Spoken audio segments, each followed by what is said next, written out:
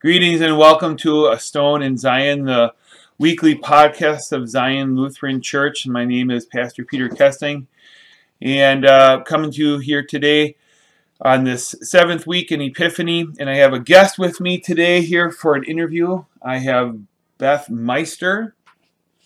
Hi. Thanks for joining me. I was just telling Beth she has the privilege of being the first woman on my podcast. I've interviewed pastors and other people, but she's the first woman on here.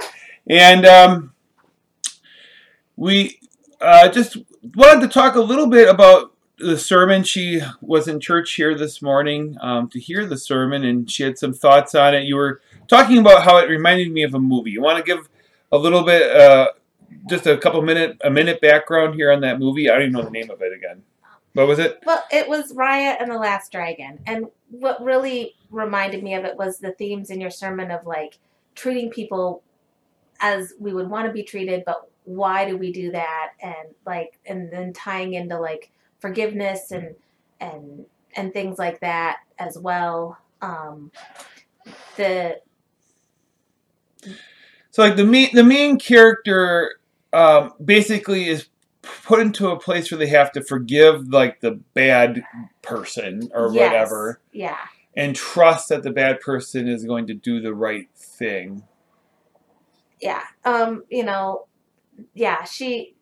She's struggling with the main character through the whole movie is struggling with this other girl, and they both have anger and resentment and hatred pretty much the whole movie towards each other.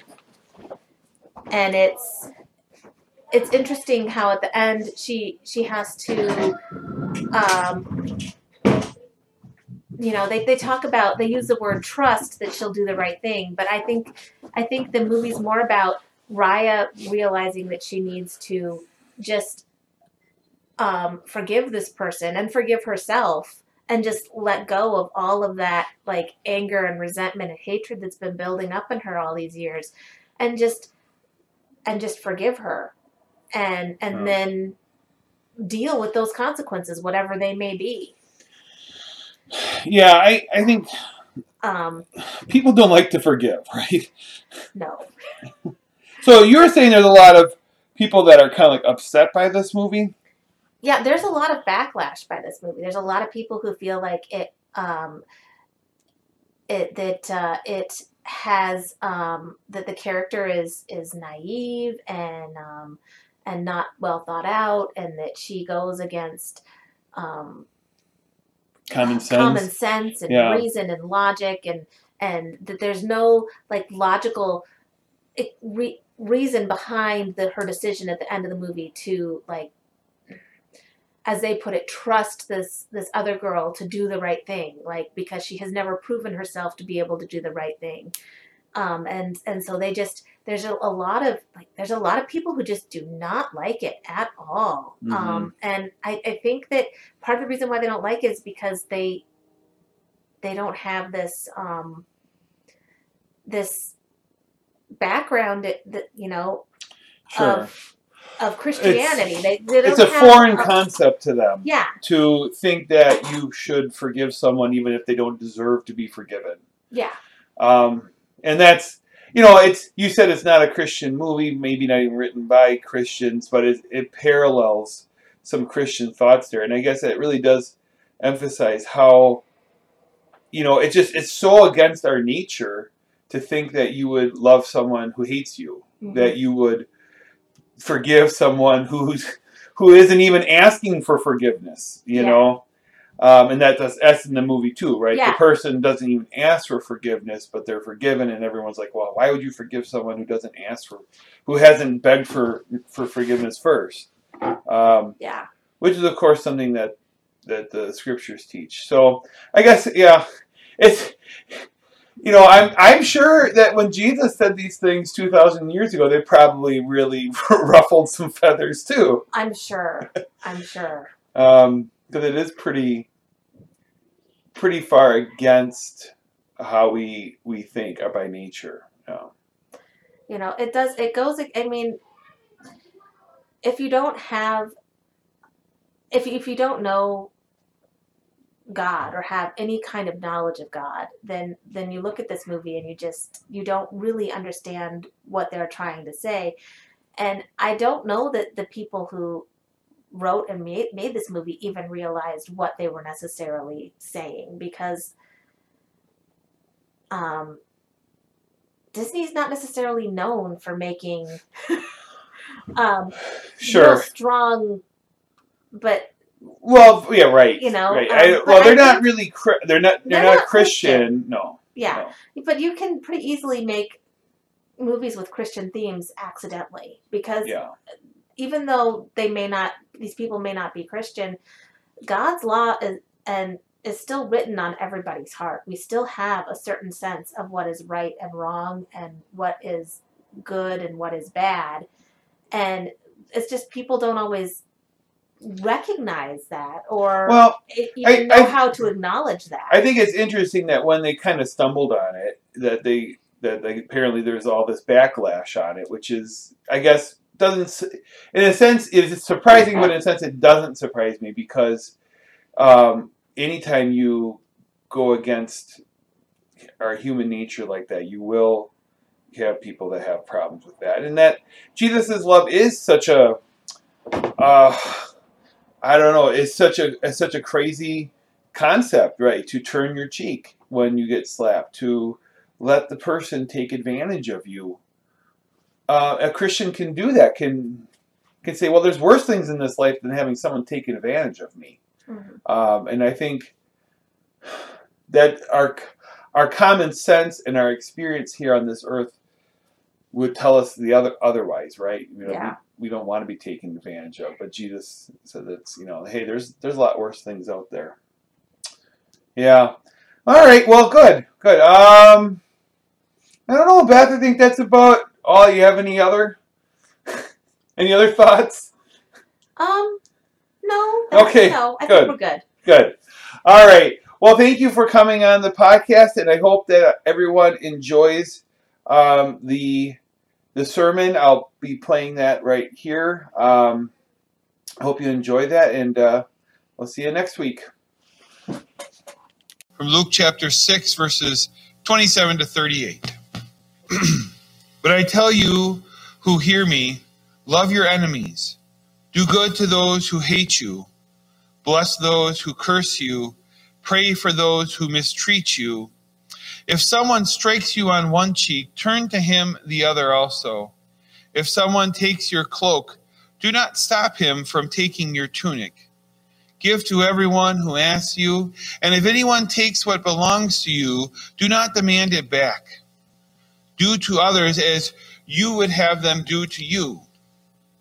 If you love those who love you, what credit is that to you? Even sinners love those who love them. And if you do good to those who are good to you, what credit is that to you? Even sinners do that. And if you lend to those from whom you expect repayment, what credit is that to you? Even sinners lend to sinners, expecting to be repaid in full. But love your enemies, do good to them, and lend to them without expecting to get anything back. Then your reward will be great, and you will be sons of the Most High, because he is kind to the ungrateful and wicked. Be merciful just as your Father is merciful. Do not judge, and you will not be judged. Do not condemn, and you will not be condemned. Forgive, and you will be forgiven. Give, and it will be given to you. A good measure, pressed down, shaken together, and running over will be poured into your lap. For with the measure you use, it will be measured to you. This is our gospel lesson. Dear brothers and sisters in Christ, your friend at school, or you have a new friend at school, the boy who normally had been mistreating you, who had normally ignored you, said bad things about you, is all of a sudden your newest friend. And not only is he your friend, he's the friend of all the other people in your class. A total change in this kid who had been kind of mean and a bully before is now everyone's friend. You see a sign saying that he's running for student council. And you have to immediately wonder, might this have something to do with this sudden change in personality? Often in our lives, there are different kinds of motivations that we have for what we do and how we treat others. Today in our gospel lesson, we see Jesus sharing with us the golden rule. The golden rule, that rule that says that we should do unto others as we would have them do to us. This is not something that's actually original with Jesus. Did you know that hundreds of years before Jesus lived on this earth, Greek philosophers said something very similar to this? But actually, it was a little different. Their idea was do to others how you would have them treat you. And then maybe they will treat you the way that you want to be treated. So you can help others so that they will be good to you. It has sort of a selfish motivation behind it. We see here in our text for today that Jesus sort of flips the whole table on that idea of selfishness and self-serving activities, as he encourages us here to treat others as we would like to be treated. And it's a powerful message that we see here. But it's also one where we see that Jesus, he followed it and he modeled this for us. So today, let's follow in Jesus' example as he shows to us a selfless love that's seen in our actions. A selfless love also that's seen in our motivations. Perhaps one of the greatest examples of the very thing that Jesus is talking about here in our text is one of Jesus' most famous parables, the parable of the Good Samaritan. I think all of us have heard of that parable. I think everyone has heard of that Samaritan. But I think so many people have heard it, but they miss kind of the main point of that parable. What is a Samaritan? I think if I were to go out on the streets here today and ask people what a Samaritan was, they would say, well, it's a person who does good things for other people, right? I mean, you got the Good Samaritan laws, or you have the Good Samaritan laws that kind of protect people who are helping out others. So if you read the parable thinking that a Samaritan is a helpful guy, well, you kind of missed the whole point. If you were to ask a person on the street in Jerusalem at Jesus' time what a Samaritan was, they more than likely would have responded by saying, well, they're the scum of the earth. They're absolute trash. You see, the point of his parable was that the Samaritans and the Jewish people did not get along. They were the Hatfield and the McCoys. They were ancient feuds going back hundreds of years. So when a Samaritan goes out and shows love to a Jew who had been beaten and robbed, there we see exactly what Jesus is talking about showing love to those who are our enemies, showing love to those who have mistreated us and have made our lives miserable. You know, it's a powerful message, isn't it? I think many people in this world today would kind of go along with the idea, well, if someone's good to you, yeah, you should be good to them back. You know, that's standard etiquette. You might see a person who takes good care of their parents. Oh, they take such good care of their parents. Well, their parents maybe took good care of them. So in some ways, that's only natural. What Jesus is saying here is that you should take care of those who have mistreated you, who have made your lives miserable. And this totally throws the world's thinking upside down. The world thinks, well, those you should give them back what they have given to you. Or if, at best, ignore them. Let them be. Jesus says here, show love to them. To the person who makes your life difficult. Jesus is really kind of doubling down here on the golden rule. And I think he's doing this perhaps for two reasons. He's showing us what it really means to be a Christian. That we show love to all, even those who hate us, even those who make our lives miserable. But I think he's also talking about this because he's bringing the law home. All of the Bible can really be divided into one of two teachings: law and gospel. The gospel tells us about what God has done for us, the promises from God, the love that we receive from him. And then the law tells us what we need to do. Our section from God's gospel is law. It's heavy law. In fact, it's such hard law that I don't think any of us here today can read what has been read in the gospel lesson and think that we have done this, even for a moment. If a person slaps you, turn the other cheek. Have we always done that? Have we always done the kindest, best thing for the other person? And that's Jesus' point. The point is no. None of us can stand the test of this gospel lesson, of the law that Jesus lays down here. And this does one thing. It causes us to despair of our own righteousness.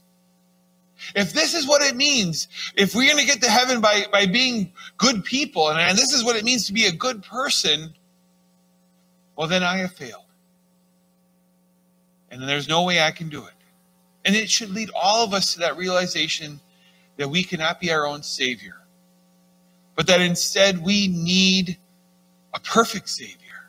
A Savior who did treat others as he would like to be treated. A Savior who treated his enemies with love, compassion. And of course, we know who that Savior is. It's Jesus. Jesus did this perfectly in our place. Jesus is our Savior. He took our sins, our failures of showing love, to show love to others, the times when we got revenge, the time we repaid evil with more evil. He took all those sins upon himself. He paid the price. And he kept that law perfectly. And we can think of times when he did that. It's interesting. When Jesus is saying some of these things here in our text, is he speaking literally? When he said, if someone slaps you, literally you should turn your other cheek to let that person slap you again. Or he said, if someone takes your cloak, your outer garment, you should also give to him your inner garment. I think what Jesus is talking about here, perhaps we don't need to get caught up on the literal following of it, but the spirit of it. Because think about it. These things actually did happen to Jesus. He was struck when he was being crucified. His outer garment was taken from him. And we don't have a response recorded that he offered the other cheek or that he offered his inner tunic. So I think what Jesus is getting at here is about having an attitude of not seeking revenge when we are wronged. And certainly, we can think of many times that Jesus did that. Thinking once again of Jesus' crucifixion, perhaps one of the greatest examples of all. Jesus was wronged by the soldiers who nailed him to that cross. He had done nothing wrong. He was an innocent man. Yet they were going to execute him execute him in a terrible fashion. Did Jesus seek revenge? He could have struck them down on the spot. He could have vaporized them. Could have done all sorts of things to them. But I think we remember what he did, right? As they were crucifying him, he prayed, "O Father, forgive these men, for they know not what they are doing." He showed love to those who had nothing but hate for him. We see a perfect example of the love that Jesus fulfilled, that we should fulfill, but we haven't. And now we see a great example of how we can follow in that same kind of love. Perhaps we can think of times, or in situations right now, of people who have wronged us. Our sinful nature kind of works that way, doesn't it? We don't have to think too hard to think of someone who has wronged us, someone who has made our lives difficult. Now, think of a way to show love to that person. To follow that golden rule that Jesus lays down for us in his scriptures. We follow it in our actions. But I think what's maybe even harder is that we follow it in our motivations. Here at the end of our gospel text, we have perhaps one of the most quoted of all of Jesus' sayings, but it's also perhaps one of the most misused sections of the Bible. Here in our text, Jesus says, "Do not judge." And many people stop the quote there. Often, when someone confronts a person and admonishes them in some sort of a sin, they respond by saying, "Don't judge me. Doesn't the Bible say, do not judge?" And they kind of pull the quotation from our text here today and saying, "Hey, I don't like what you're doing. I don't like that you're correcting me in my wrong way. I want to continue on." So what is Jesus saying here in our text when he says, "Do not judge"? Is he contradicting himself in other parts of the scripture? Because let me read to you some other verses from scripture. In John chapter 7, Jesus said, "Stop judging by mere appearances, but instead judge correctly." So in that verse, he tells us to judge. 1 Corinthians 5 verse 12 says, "What business is of mine to judge those outside the church? Are you not to judge those inside?"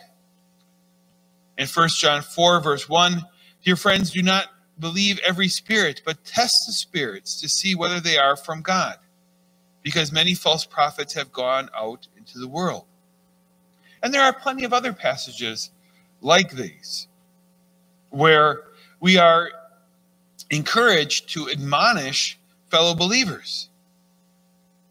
I think people fail to see the context of this section.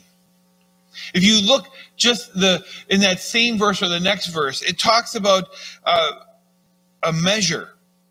The measure that we use to judge others, it is going to be measured against us. So be careful. So the idea then is that we should not bring people down just to bring ourselves up. Don't pull people down to make yourself feel better. Unfortunately, our text was kind of cut off, but if you read a little bit beyond our gospel lesson, there's the part where Jesus says, don't tell someone about the speck of dust in their eye until you first pull the wooden plank out of your own eye. We see first that we need to look at ourselves, to look good in the mirror at ourselves before we can judge others. To make sure that we are not doing this selfishly or doing this to put someone down.